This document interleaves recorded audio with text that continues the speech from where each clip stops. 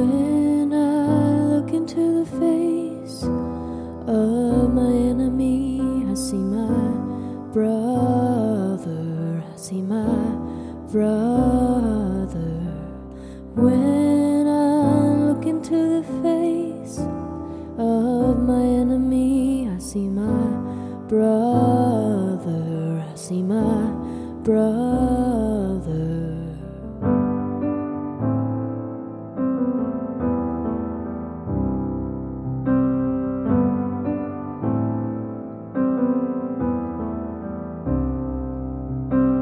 When I look into the face of my enemy, I see my brother, I see my brother. When I look into the face of my enemy, I see my brother, I see my brother. Forgiveness is the garment of our courage, the power to make the peace we long to know. Open up our eyes to see the wounds that bind all of humankind.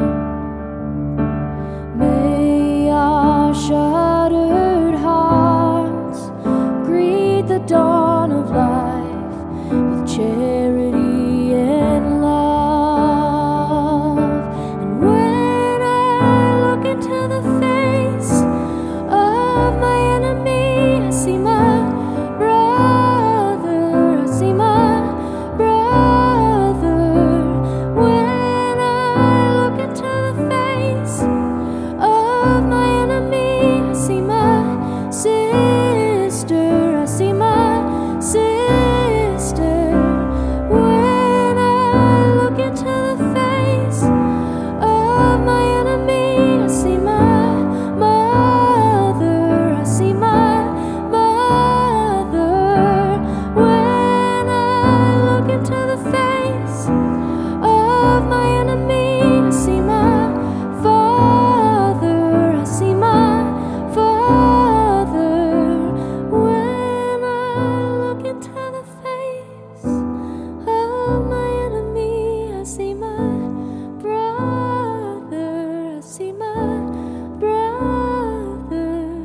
And when I look into the face of my enemy, I see my brother, I see my brother.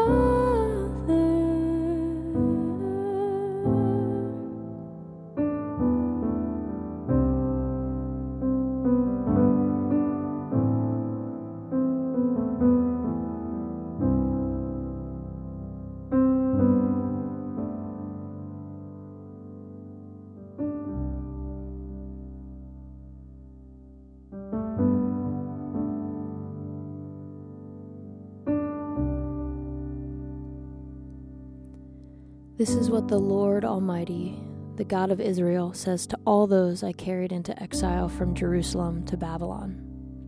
Build houses and settle down, plant gardens and eat what they produce. Also seek the peace and prosperity of the city to which I have carried you.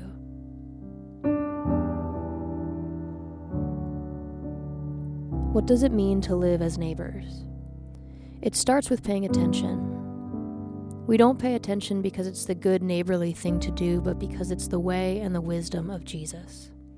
Jesus recognized people. He paid attention. And in the words of Barbara Brown Taylor, may we remember that it is not necessary to take on the whole world at first. Just take the 3 square feet of earth on which you are sitting, paying close attention to everything that lives within that small estate.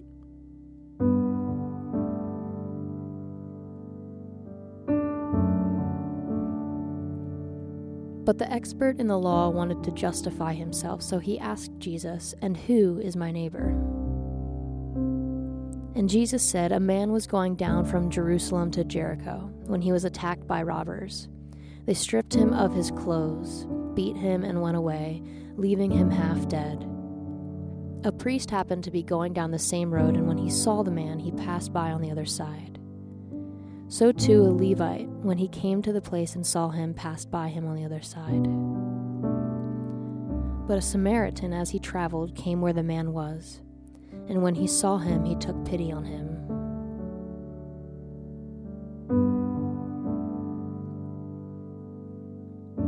So which one are you? Are you the priest, the Levite, or the Good Samaritan? Or are you the man in the ditch? Ask yourself, am I scared of difficult and complicated situations, or am I responding out of a need to overperform, or am I simply in a vulnerable moment hoping for someone to extend a hand? Today our prayer is this: may we have the courage to lean in when it's hard. May we choose to see beauty in the differences of the people around us. May we choose complexity over comfort, and may we know that God is with us and that God is within us.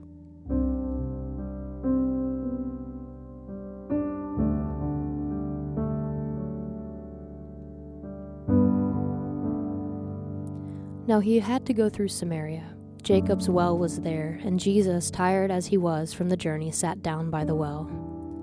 When a Samaritan woman came to draw water, Jesus said to her, "Will you give me a drink?" The Samaritan woman said to him, "You are a Jew, and I am a Samaritan woman. How can you ask me for a drink?" Jesus answered her, "If you knew the gift of God and who it is that asked you for a drink, you would have asked him, and he would have given you living water." So the woman said to him, "Sir, give me this water so that I won't get thirsty and have to keep coming here to draw water." He told her, "Go call your husband and come back." "I have no husband," she replied. Jesus said to her, "You are right when you say that you have no husband. The fact is you've had 5 husbands, and the man you now have is not your husband. What you've just said is quite true." Just then his disciples returned and were surprised to find him talking with a woman. But no one asked, "What do you want?" or "Why are you talking with her?" Then leaving her water jar, the woman went back to the town and said to the people, "Come see a man who told me everything I ever did. Could this be the Messiah?" They came out of the town and made their way towards him.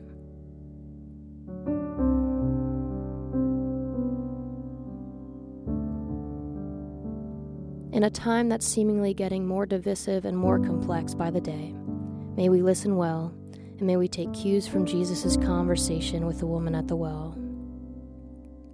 May we stop talking so that we can start hearing.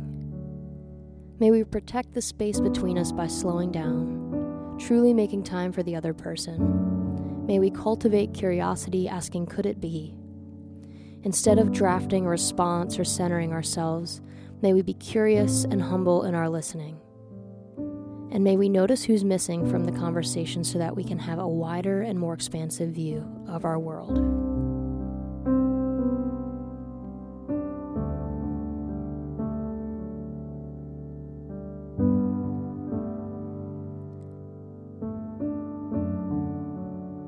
Jesus entered Jericho and was passing through. A man was there by the name of Zacchaeus. He was a chief tax collector, and he wanted to see who Jesus was.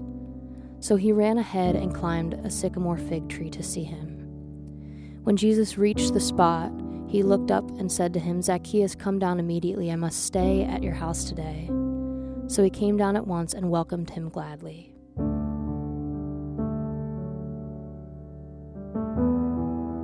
What we do together does not matter as much as how we are together. Presence is the most beautiful gift that we can give to one another. So may we be vulnerable and share in our ordinary, everyday lives. May we take the risk of inviting people into our lives, and may we host dinner parties that turn the forgotten into guests of honor.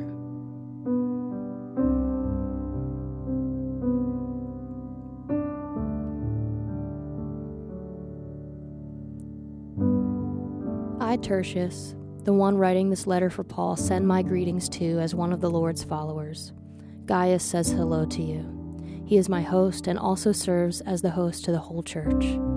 Erastus, the city treasurer, sends you his greetings, and so does our brother Quartus. Now all glory to God, who is able to make you strong, just as my good news says. This message about Jesus Christ has revealed his plan for you Gentiles, a plan kept secret from the beginning of time.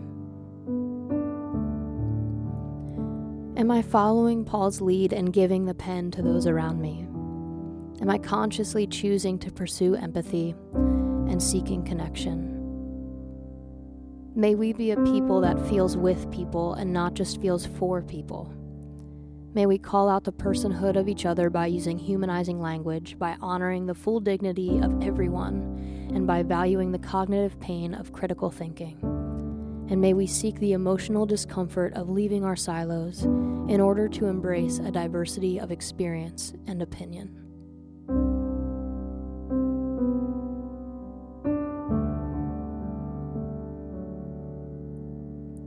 When I look into the face of my enemy, I see my brother, I see my brother. When I look into the face of my enemy, I see my sister, I see my sister.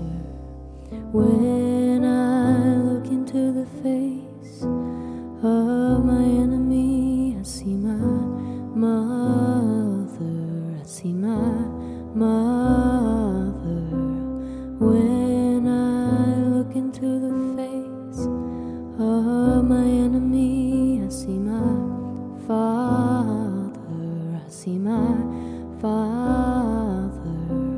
When I look into the face of my enemy, I see my brother, I see my sister.